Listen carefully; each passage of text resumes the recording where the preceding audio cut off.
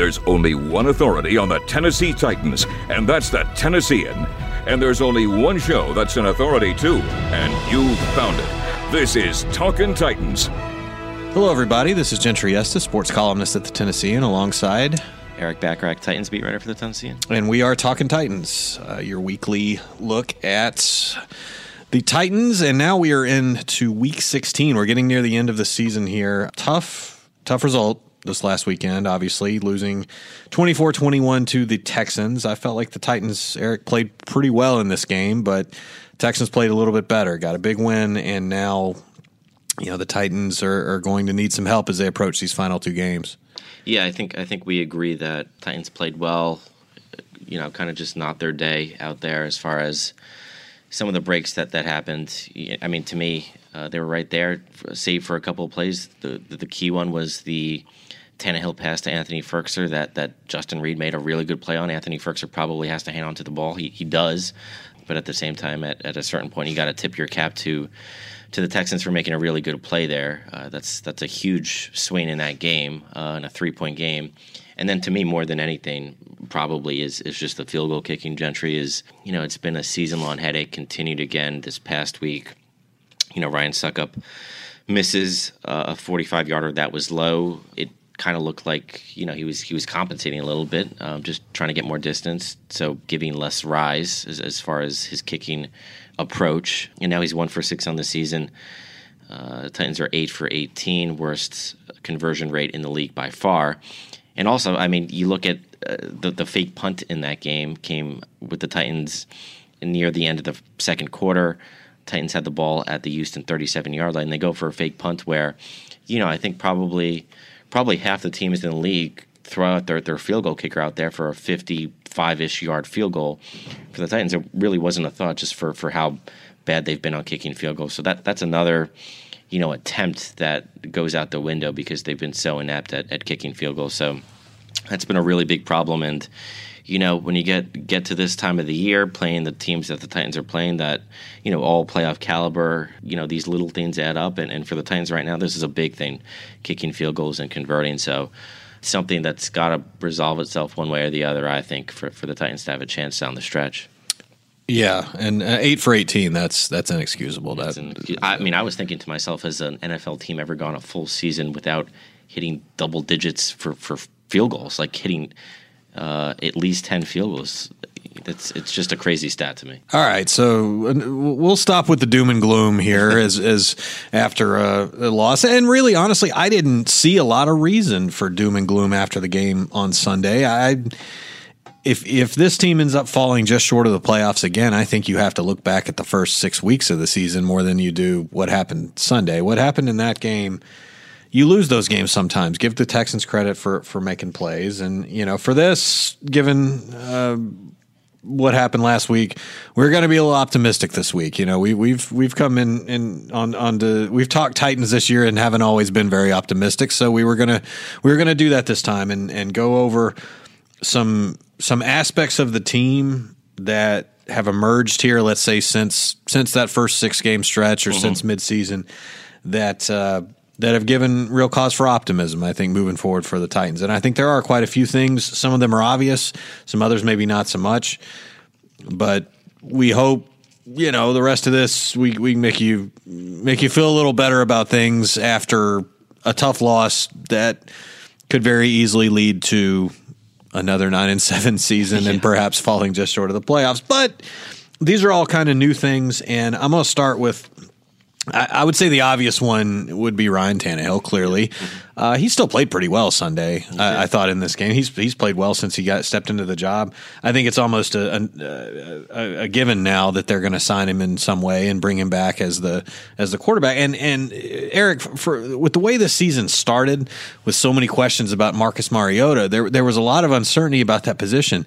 To have it answered so emphatically by the other guy. I mean, I know Ryan Tannehill, he's in his early 30s, but you've seen guys do this before where they've rejuvenated their career at this point. Guys like Kurt Warner and sure. I mean, it's not unprecedented to see a guy play his best football in his early 30s at that position.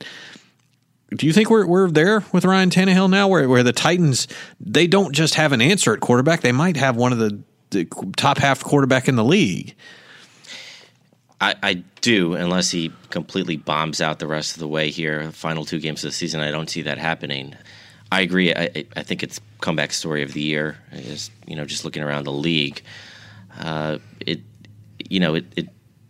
kind of surprising that it got to this point. But I think you have to say that you've kind of found your answer, and that's not to say that the Titans won't look, around in the draft and maybe look for a guy in the middle rounds, because again, this is a deep quarterback class that's coming out in 2020. But, to me, the conversation kind of went from Tannehill being a bridge type of guy to being, now the full-fledged answer as far as what you're looking for in the future for the Titans. I think, franchise tag would be the absolute last resort, worst, situation. They're going to have to pay him. They're going to have to pay him. I don't think the franchise tag is the answer, because that's $27+ million with the projected salary cap this upcoming season. So I think they give him, a medium to longish type deal, maybe 3 years, something like that. I think at this point you have to. How about the Dolphins if the Titans end up finding a Pro Bowl quarterback just off the scrap heap, the way this happened, kudos to John Robinson. You don't see it. You don't hardly ever see this the way, and when you do, there are all-timer type stories like Kurt Warner or players like that. But I think Tannehill has done enough this season to prove that it was not a fluke. He's played consistently well now since he stepped into that job. Yep, and he transformed the team. He totally. This past game was statistically his probably worst game in a month, and he still had a +90 passer rating. And the interception wasn't his fault. It wasn't his fault at all. So it's hard to fault anything that he's doing. And like you said, you kind of look at the turning point for this team this season, and it's never been more obvious than what's going on in Nashville this year, and that's Ryan Tannehill. All right, what's one of your reasons for optimism? We'll go back and forth here. Sure. I think A.J. Brown is fairly obvious as well. It appears through the first 14 games of A.J. Brown's career that he is poised for, a really strong career. He's approaching, I think, 900 yards now through the first 14 games. Has really kind of come on late, especially, this past game. He looked like, an emerging wide receiver one. Yes, he did. 13 targets, 8 catches. The Texans, as the game goes on, kind of start to hone in on this guy, and then you're hoping that opens stuff up for Corey Davis. But A.J. Brown kind of handled that spotlight really well. He's a guy that, has done really well after the catch this season. If Tannehill is able to hit him in stride, he's got the speed and the strength to shake guys off and also beat them down the field. I think he has 5 catches of over like 45 yards or something like that this season. So he's given this offense something that it hasn't had of late, which is big play potential, and now that consistency is beginning to come along. I think going forward, you have to be really happy that you got A.J. Brown where you did in the second round. Other than Tannehill, obviously, I do view A.J. Brown's emergence as the biggest reason for optimism for this team. This last game to me was a turning point kind of performance for him, because with what happened in Oakland, the Raiders are just terrible on the back end. Everybody, it seemed like, was making plays down the field. A.J. had a good day, but so did a lot of other people. What happened against the Texans is the Texans, I feel like, had to be focusing on him. Right. And he still makes that many plays and has that much of an impact on a day where it was not as nearly as easy to make that happen. He's doing that in a scenario where you start to wonder, can this sustain regardless of the opponent, regardless of the game script? That's number one receiver stuff. Mm-hmm. When you got a guy who week after week after week is going to perform no matter what the other team tries to do. DeAndre Hopkins, for example. Right. You're just waiting on what happened in that game because DeAndre Hopkins always does it. Sure. And if the Titans have that guy, the Titans haven't often had that guy. Right. They just don't. That was, to me, has been the biggest weakness of this team all year. They just have not had a lot of punch in their receiving. I think as we look back early in the season, I think the quarterback, you'd have to say, might have had something to do with that too, and we've seen another guy do it. But Corey Davis, despite being a solid NFL receiver, is not what they drafted him to be. Right. He too often disappears in games where you just have 2 or 3 catches maybe, and then the next week he'll have a good performance. But that consistency of showing up every single game isn't quite there for him. Where with A.J. Brown, it's certainly looking like he's becoming that. And he's a rookie who's going to be on a rookie deal for a little while now. So that's some value. Yes, it is. And if you get that kind of performance out of a rookie at wide receiver, you're in good shape. That is a big deal. I'll throw out there another rookie in Jeffrey Simmons. I feel like the interior defensive line didn't play that well in this last game. I felt like that was, if you're looking for one of the reasons, I felt like the things that separated the Texans in this game, the things that the Titans had been doing well to win games, the Texans did at this time. They were able to establish the run game even better than the Titans did with Derrick Henry. 140-plus rushing yards. Yeah, and Carlos Hyde goes over 100 yards, and it just felt like he never had a big play in the game. I think his long run was maybe 11 yards in the whole game, but he just kept 4, 5, 6 yards every time he got down in distance, got the chains in the Texans' favor. And the Titans haven't often allowed teams to do that to them, and I felt like the Texans out-physicaled them a little bit up front. That said, Jeffrey Simmons is a stud. We know that. We've seen that. He still made a play in the game. He tipped that pass that got intercepted in the end zone. That could have been a game-winning kind of play for the Titans if things had fallen a little bit differently. And it just seems like in Simmons' case, maybe not as consistent as you'd want, which is expected out of a rookie. Yeah. But it just seems like every game he'll flash a time or two and make those kind of plays. And you just don't often see interior defensive linemen that have the knack for making plays to change games the way he has a time or two. No, I agree. And I think, as encouraging as anything is just the fact that we're talking about him in this light this season, because it wasn't a foregone conclusion that he was going to be back. It was a risky pick. It was a risky pick, because of the ACL tear in February. He had a long road back, and just the fact that he was able to get back as quickly as he did and be as effective immediately as he was, I think that speaks to his potential, speaks to his work ethic, speaks to what might be in store for the rest of his career. And I think also, Gentry, probably worth mentioning Jonnu Smith. We've seen him show up certainly in key moments. This past week, I think his speed was a really big part of the Titans' success. He had the 57-yard run on that interception that Firkser had pop loose. He ran close to 100 yards to save a touchdown, was really out of the picture on that play and ran himself back into it. And he's got big shoes to fill, filling Delanie Walker's shoes. Walker was a model of consistency, the one reliable sort of cog in the offense for so long here in Tennessee. So Jonnu, that's a big role to take up, and I think he's stepping into that. I don't think that the Titans necessarily don't look at tight ends in the draft. I think that's certainly a position of need with Delanie Walker potentially on the way out.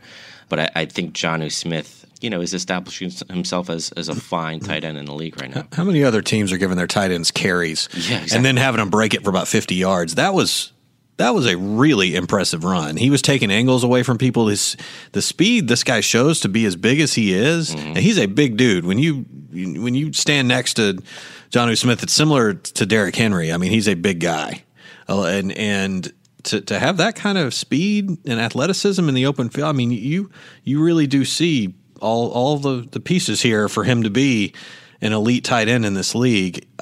Maybe not quite the pass catcher Delanie Walker was, right? But I think look, Vrabel loves Jonnu. Out of anybody on that, and I you can see why. This guy's got a lot of ability, and it is funny that you've seen all season though. When you see these passes at the goal line, they're going to Anthony Firkser and maybe not as much to Jonnu. I think the next step for him is going to be that 8, 9, 10 target a game kind of tight end. He's not that yet. He's definitely not that yet. But listen, he was a third-round pick just a couple of years ago for a reason. Going back to Firkser, I do think he's got some of the surest hands on the team. Just was unfortunate to have that one pop loose that we've alluded to this whole time. But I think Jonnu Smith's ceiling could be that. Again, if I'm the Titans, I still certainly do my due diligence as far as looking at tight ends potentially draft in April. But I think Jonnu Smith has all the tools, as you mentioned, to get to that point. Another reason for optimism I'll throw out there is the fact that the Titans probably won't have to be hiring a new offensive coordinator going into next season. Yeah.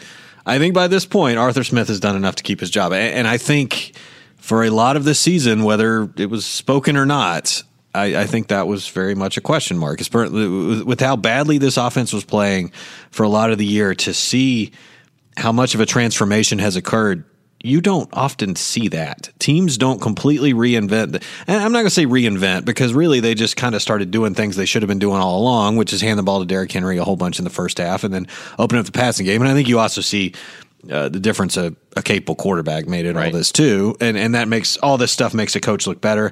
But I never thought Arthur Smith was doing a terrible job. But it's not, look, for anybody stepping into their first year in a job they never had before, there's going to be a learning curve. Mm-hmm. Nobody's just going to be outstanding right away. You're going to have some failures to teach you, and I think he's learned very quickly. You see a lot of what he's trying to do now in games. And it makes sense.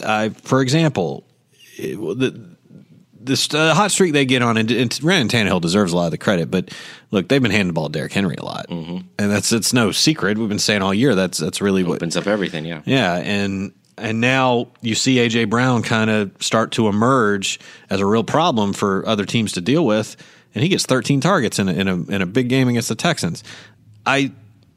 I don't necessarily think that was how the game went. I think they tried to get him involved, and I don't know if this team has really tried to do that with very many receivers this year the way they did in this game, and they were able to do it. I think there's some common sense aspects to this that he's starting to incorporate, and it's working. The offense was a real liability for this team, and it's become a strength. You could make the case that over the last month of the season, the offense has outperformed the defense, and I don't think early in the season we would have ever thought that was even remotely possible. Never. Just never was that thought within the realm of possibility for us.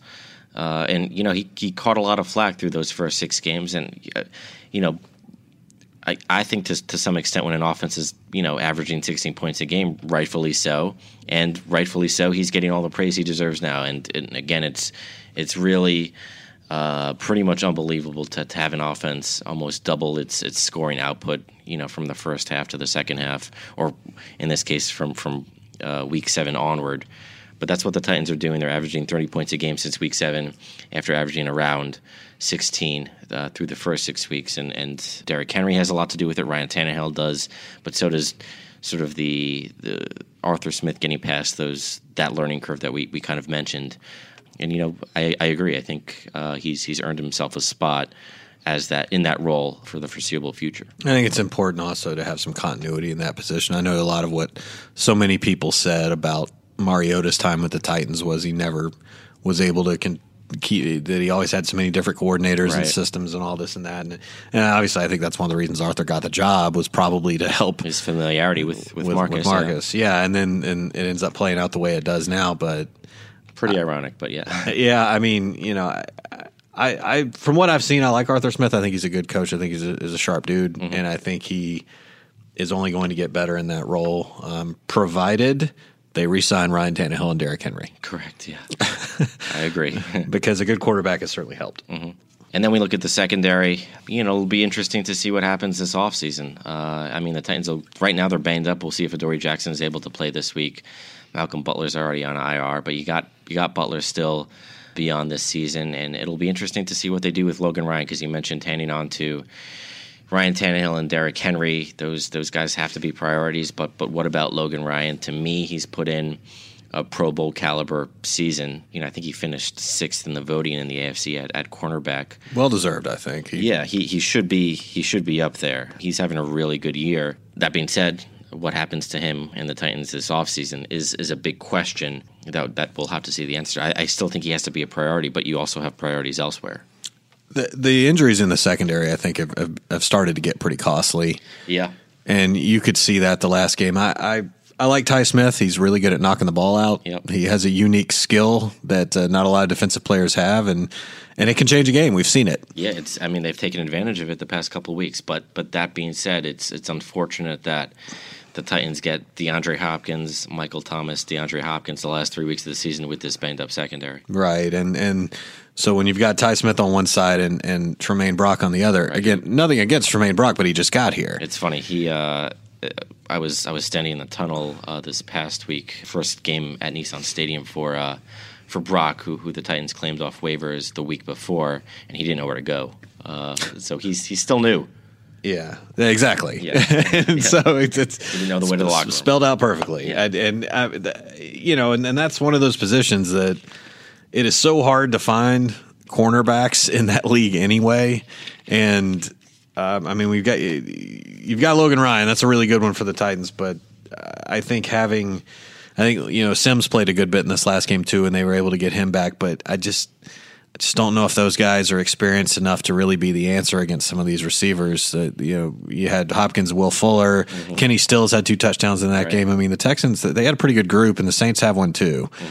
And pretty good quarterback. Yeah, who will know how to play that. So I think, really the Titans have been fortunate with injuries this year, all things considered. Right. You had Delaney Walker was a big one, but they seem like they got hit hard at cornerback more than any other position. And, that Malcolm Butler injury. Huge. I mean, he was having a really strong year. Was really consistent. Same with Adoree, honestly. For all his troubles, really sort of highlight grabbing troubles as a punt returner, he was having a really solid season at his position at cornerback.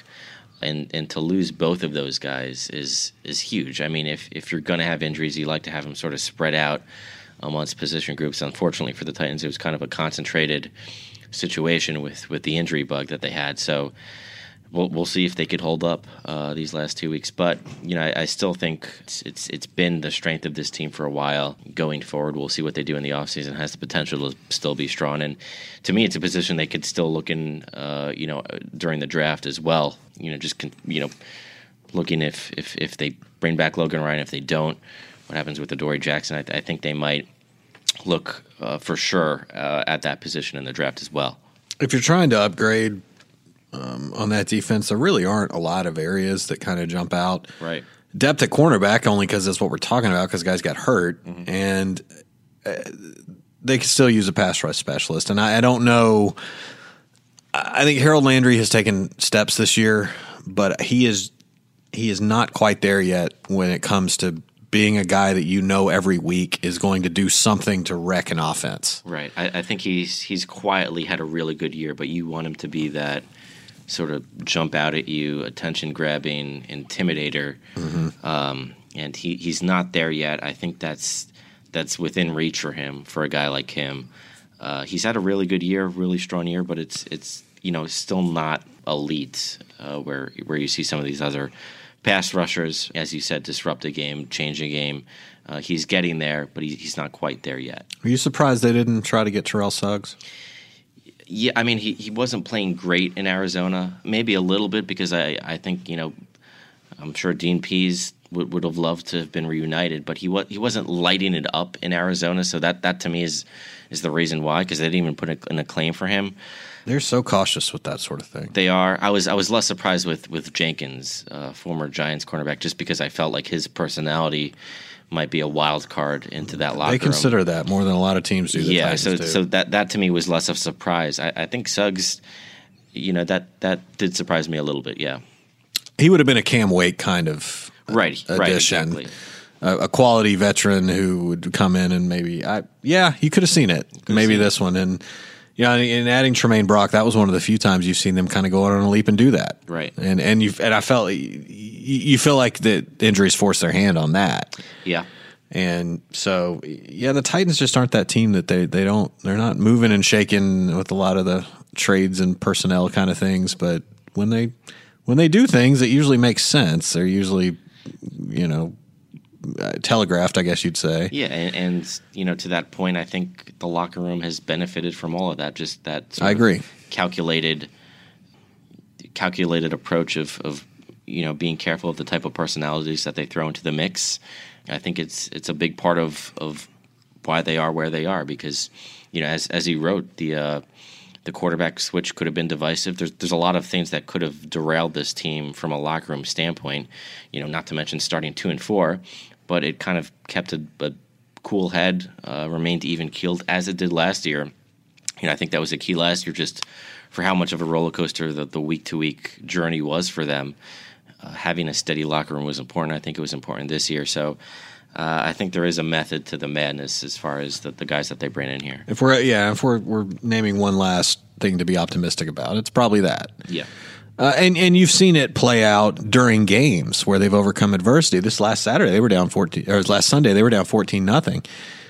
They could have just folded up shop, right? But they didn't, and you knew they wouldn't. Mm-hmm. You know, everybody you knew that was going to happen. They were going to make a run to try to get back in the game, and that's why playing a team like the Saints, who just obliterated the Colts on Monday night, scary, because if you fall behind them, you feel a whole lot less optimistic about a comeback effort. You do, and I think the Titans are going to hang in there because that's what the Titans do. Yeah, but.